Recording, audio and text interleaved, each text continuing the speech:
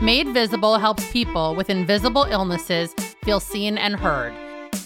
It provides a platform for people who seem fine but aren't to share their experiences. It also helps to create a new awareness of how we can be sensitive and supportive to those with invisible illnesses. Hey guys, welcome to another episode of Made Visible. I'm your host, Harper Spiro, and I'm so glad you tuned in today. This episode is brought to you by BetterHelp. BetterHelp is an online counseling service that matches you with a licensed professional therapist. Episode number 14 guest, Lauren Chiarello, recently sent me an article on Forbes featuring today's guest, and I immediately reached out to her to have her on the show. Hannah Olson is the founder of Chronically Capable, which she created after several years of managing Lyme disease and trying to maintain a full-time job. So welcome, Hannah. Hi, it's great to be here. So happy to have you here and so glad that we made this work time-wise with you in New York and you don't even live here. So tell us a little bit about who you are, where you're from, and what you do. I'm Hannah Olson. I am the co-founder and CEO of Chronically Capable. Chronically Capable is a web application that connects chronically ill and disabled persons to short-term, part-time, and full-time remote work opportunities. I am based in Washington, D.C., but like you said, happen to be in New York for the week. So great timing and happy to be here. Love that. So let's dig into your health a little bit. How did your Lyme diagnosis come about? So I was diagnosed with Lyme as a sophomore in college. Like many people with Lyme, it took a bit to figure that out. There were many different diagnoses and doctors and a lot of things on the table. And I was finally diagnosed in 2015. I've had a pretty different experience with Lyme than a lot of people. I have been able to get back on my feet pretty quickly. I'm doing well right now. I'm in remission, but it was a rocky few years. I had 4 different PICC lines.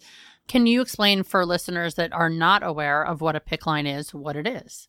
A PICC line is a peripherally inserted central catheter, and it's essentially a permanent IV that is in the arm that extends to right above the heart. And they can be in your arm for anywhere from a few weeks to long-term care for about 2 years. Many people that will have PICC lines can't have it for more than 6 months just because infections can come up, but it's a permanent IV. I had one for 4 days. I'm checking out the scar. 4 days they put one in? Yeah, they put it in because they thought it was going to be a long-term thing. And then they realized once they did blood work that it was not really doing its job. So I was thankful that it was taken out, but it was quite the 4 days of like getting used to and acclimated to administering these drugs. And as you said, a foreign object for sure. It's definitely a weird sensation. You know, it's kind of like a crawling under your skin type of sensation at first. But then after 2 years, it was almost like it wasn't there. Well, and you came in here and you're pointing to your scars that you have and saying you want to do something with it. What are you thinking? I don't know. My parents aren't huge fans of tattoos. I already have one. They dealt with that one, so I might get another one. I think I need to give myself an ode to my fight with Lyme. I mentioned before we started recording that Ali Hilfiger's book, Bite Me, was a really great read for me, and just finding someone who shared a very similar story to mine. So I've thought about getting Bite Me somewhere. It could be on top of the scars. I'm not sure. But, you know, I'm thinking of something. My creative juices are flowing. And that's a shout out to episode number 33 guest Ali Hilfiger, who talked about her experience with Lyme and her book, Bite Me. So a big part of your story is that you had to have IV therapy and this PICC line in for up to 6 hours each day. How did you navigate that and working a full-time job, especially straight out of college? Yeah, so when most people graduate college, they're ready to go enter the real world. And about a few weeks after my graduation, I was informed that I had to get a PICC line in my arm. So my plans changed quite a bit. I spent that first summer just kind of getting acclimated to what's it like having a foreign object in your arm. And when I entered the workforce back in 2017, I did have this added difficulty of having a PICC line in my arm for 6 hours a day and taking 28 pills a day on top of that. You know, this obviously, it wasn't compatible with working and going in and out of meetings and meeting with clients. I was just always trying to hide it. I didn't want anyone to know that I had the PICC line, so it was always inside of my shirt, which caused a lot of health complications because it's not something that you can mess around with. So, you know, it was a lot of just learning how to balance the two. But the PICC line, while it was a difficult treatment to have, I think for me, it was a great way to just kind of nip it in the butt. I think a lot of people don't want to go down that heavy antibiotics route, and a lot of people are right about that. It's not good for a lot of people. But for me, I'm kind of the let's do the most hardcore thing possible and get this shit over with. And that's what I did. But luckily, I've got my PICC line removed back in this past May. So I'm PICC line free, and I probably won't get another one ever again just because it's been a lot of PICC lines at this point, and I don't want another one. So thinking back, we haven't had many guests or any that I can truly recall that had PICC lines long term. So by taking it, intravenously, does that mean that you don't need to take the 28 pills that you were taking? What does that mean for your life and managing your Lyme at this point? So for me, a PICC line was the last option. And that was because I had tried pills, and my biggest issue was I was losing weight at a rapid speed, and I couldn't really keep up with, trying to feed myself and take these pills, which just destroy your stomach, the heavy antibiotics. So the perks of having a PICC line were that it bypasses the stomach and goes straight into your body. And so I was not getting sick anymore and was able to actually hold the drugs down and was actually getting better.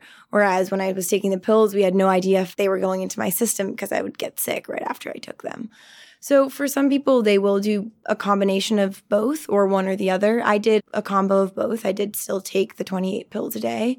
That was going down from 40 something without a PICC line. So for me, that was prime time. But I did become my own nurse and my own doctor. I did all of the PICC line myself. I had someone come once a week that would clean it, but otherwise I was my own self-sufficient doctor. That's pretty hardcore coming out of college.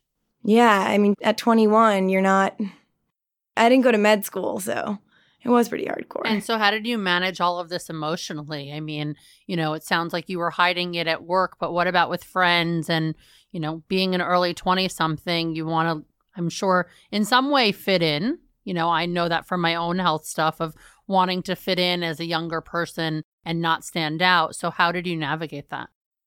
Nobody wants to be seen as different, and that's just how life is these days. You might want to be different in terms of your style. You might want to do something that's a little alternative or change your hairstyle. But when it comes to having something that people stare at you, it's hard. And I was constantly hiding it. My close friends and family all knew about the PICC line, and everyone that knew about it didn't have a problem with it. But in my own head, I had this perception that I was different or I was weird. And I was also combating, these different moments where you'd get really sick in public. I was taking drugs that are similar to being on chemo. So you get sick, and dealing with that public shame of, throwing up in a trash can on the side of the street. That's a lot to deal with. But I had great friends and family that stuck by my side and would tell me, we don't see you any differently. And I think hearing that over and over would really just resonate with me. And also, I'm not one of those people that really gives a fuck when it comes down to it. At the end of the day, I had to do this to live. So, I did it. Props to you for that. Appreciate that mentality. Let's dig into Chronically Capable because it's such an amazing concept. And I love that someone as young as you has realized that there's a need for this and there's a market for it. So what is the concept? How'd you decide that this was something that you wanted to pursue and not just hope that someone else did it? Yeah. So I started that first job out of college where I wasn't working 9 to 5. It was a lot longer than that. And just trying to balance the PICC line and all of this, it just became too much. And I reached a point where I said, is it worth my sanity? And is it worth sacrificing my health for my career? I'm only 21. And I just was like, this is stupid. I shouldn't be hiding my PICC line inside my shirt and getting infections and going to the hospital because of this. This is dumb. And so I kind of had a tipping point. And that's also when some of the greatest business ideas come about, is when someone has a pain point that they feel themselves and they have an aha moment. Well, I could do this better, or this shouldn't be the case. And this was a point of time where I said, I have the chance now to do something about this. I could have gone the route of, complaining to my old employer or asking for more accommodations, but instead I wanted to do something bigger and do something about the problem. So disability unemployment in the United States, it's double that of non-disabled Americans, regardless of gender. So Chronically Capable is aiming to eliminate this vast gap. But we're not hoping to stop just there. We're also hoping to serve chronically ill individuals which is expected to be 50% of the population by 2020. So the timeliness of this initiative is what was so important. When I was reading online and seeing these statistics, and I kept seeing 2020 sticking out to me, and I realized 2020 is next year. And if we're predicting that half of our population is going to live with at least one chronic illness by 2020, like, we need to wake the fuck up. And when I started to read these Facebook groups and, these different communities, everyone was talking about this. But I realized after a few simple Google searches that this didn't exist. And there are different competitors such as Upwork and Fiverr and different, remote work websites. But the problem is that these are oversaturated. So the remote work market's growing extremely fast. It's growing 115% faster than the rest of the workforce, but the current market leaders, they're oversaturated. So what happens is there's little opportunity for work here, especially for those who are chronically ill and don't have as much drive to be applying for more things and putting themselves out there as much. So there's this void here, and these chronically ill people, they have the drive to work, and they often have the mental ambitions, but they just might not be able to go into a physical office space due to their physical condition. I had a client who worked at Upwork a few years ago, and I'll never forget this, but she didn't have a flexible work schedule. And it was such a fascinating thing that this is their premise, that it's like flexible and, the ability to work from anywhere, do anything is what the concept of the business is. But their employees of the company had to be in an office. And when they wanted vacation time, it was like such a struggle for her to get. It was really wild. That's crazy. I mean, in 2017, only 3% of Upwork's registered users actually completed a job on the site. So that means 97% of their users aren't actually finishing jobs because only 3% is getting the jobs. So there's a huge problem. So they look like they're the market leaders, but then people aren't actually getting work. Right. A few years ago, when I was dealing with some crazy health stuff in 2012, I was working at a company and I took off for, I think, 10 days to have a major surgery, not knowing that I would need to take more time off. And my boss was really compassionate at that time, and she was cool with it and understanding. And then when I realized what the recovery was and that 10 days was definitely not enough, I ended up taking medical leave for 2 months. And her compassion level just dropped more and more of like, I've got to run this business. You're screwing with me right now because I don't know if, you're going to be coming back, when you're going to be coming back. I've got to take care of my clients and all that, which I understood. But she just personally was not as compassionate as she could be. So what are the benefits of employing people with chronic illnesses or disabilities? Well, so that's the most common question I get by investors, by, the companies that we're trying to onboard. They say, why would I hire someone with a chronic illness over someone without one? But the reality is that people can become chronically ill at any point in their life. You could fall off a ladder and break your spine and have chronic pain for the rest of your life. It can happen at any point. And a lot of people with really incredible experience have had to leave the workforce and come back. And they already have that experience. That experience doesn't go away. And so the companies like Microsoft and Accenture, they're way ahead of all the rest. So I think when companies come to us and say, why would we hire chronically ill people? I say, well, I'm glad you're coming to me because you're behind. These people, they not only are able to adapt to situations really well. I spoke about that in my most recent article, is the adaptability standpoint. We've had to adapt our entire life or our entire experience with our illness. So that translates really well into the workforce. But also, chronically ill people make up 20% of our workforce. So what are you going to do? Cut out 20% of your workforce? These people are already working for you. You just might not know it. And you might be losing these people because you're not actually taking care of them and asking them. And so do you ask in your exit interviews, why are you leaving? And do you ask them, is it because you're sick? Is it because you have something going on? And oftentimes this is the case. I think I like to always come back to the point of chronically ill does not mean that you're sick in a hospital bed necessarily. And I always love to say to people, would you hire me? Because I'm totally capable of working. And I think it just varies and it depends. And so it's hard to have this big blanket term that chronically ill means you're sick in a hospital bed. And so many times it's just simple, small accommodations that employers need to make, and that will satisfy them. Yeah, I think that there are people that are mostly old school that think you need to be in a 9-to-5 job sitting in a cubicle, and that's the only way that work can get done. And I think, especially in starting a business of my own, I realized that it doesn't matter where I am in the world. I can still be productive. I can still serve my clients the way that I need to. I travel to Tel Aviv a few times a year for large chunks of time. And my clients are like, oh, are you going to be working while you're there? I'm like, you wouldn't even know that I'm gone. And for me, it's just creating a schedule and a lifestyle that makes it valuable for me to be the best that I can for my clients. And if that means that I need a nap in the middle of the day, or I have a doctor's appointment, or last week I went down to the National Institute of Health and I was there for a full day, but between every test that I was doing, I was responding to emails. Like, no one's ever challenged me on, you're not doing a good job and running your business well because you've got this chronic illness. Support for this podcast and the following message comes from BetterHelp. That's Better, H-E-L-P, an online counseling service that matches you with a licensed professional therapist. No matter where you are in the world, BetterHelp lets you schedule video and phone sessions with your therapist or even text them. Not only is it convenient, but it's also affordable. BetterHelp's therapists specialize in many different issues, from depression, stress, anxiety, relationships, self-esteem, and more. I've talked with many guests about the importance of therapy, and it's something I believe everyone can benefit from. It's so valuable to be able to talk to someone with an informed outsider's perspective. With BetterHelp, you can have these conversations at your own pace through a secure online platform and with a counselor you love and who gets you. It's not self-help, it's BetterHelp. Made Visible listeners can get 10% off their first month of BetterHelp by visiting betterhelp.com/madevisible and entering promo code MadeVisible. That's betterhelp.com/madevisible. And now, back to the show. So what's the criteria for people on Chronically Capable? What does that need to look like? So right now, what you see on Chronically Capable, which is www.wearecapable.org, it's pretty robust. We're in the early stages of development. And we aren't specifically asking what your condition is, but you simply go to the website, you can upload your resume, and you'll be sent job opportunities that are relevant to your skills and experience.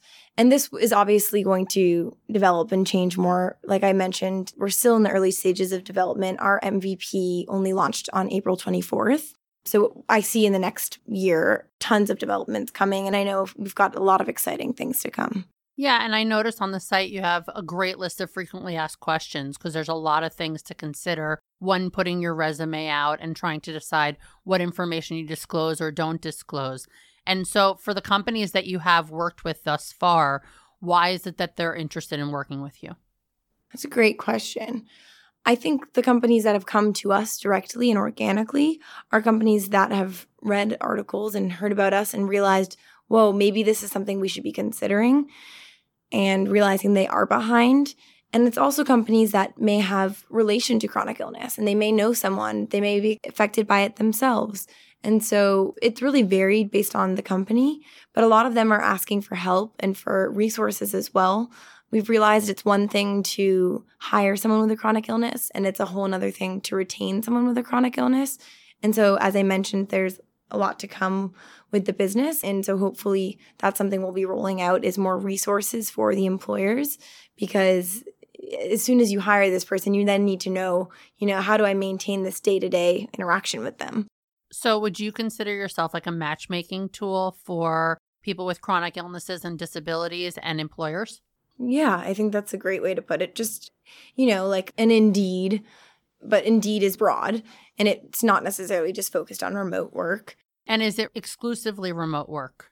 Right now, we're focused only on remote work. And that is just because people's situations vary so much. I can see a chance of having flexible work opportunities because I'm someone who actually doesn't love to work remote.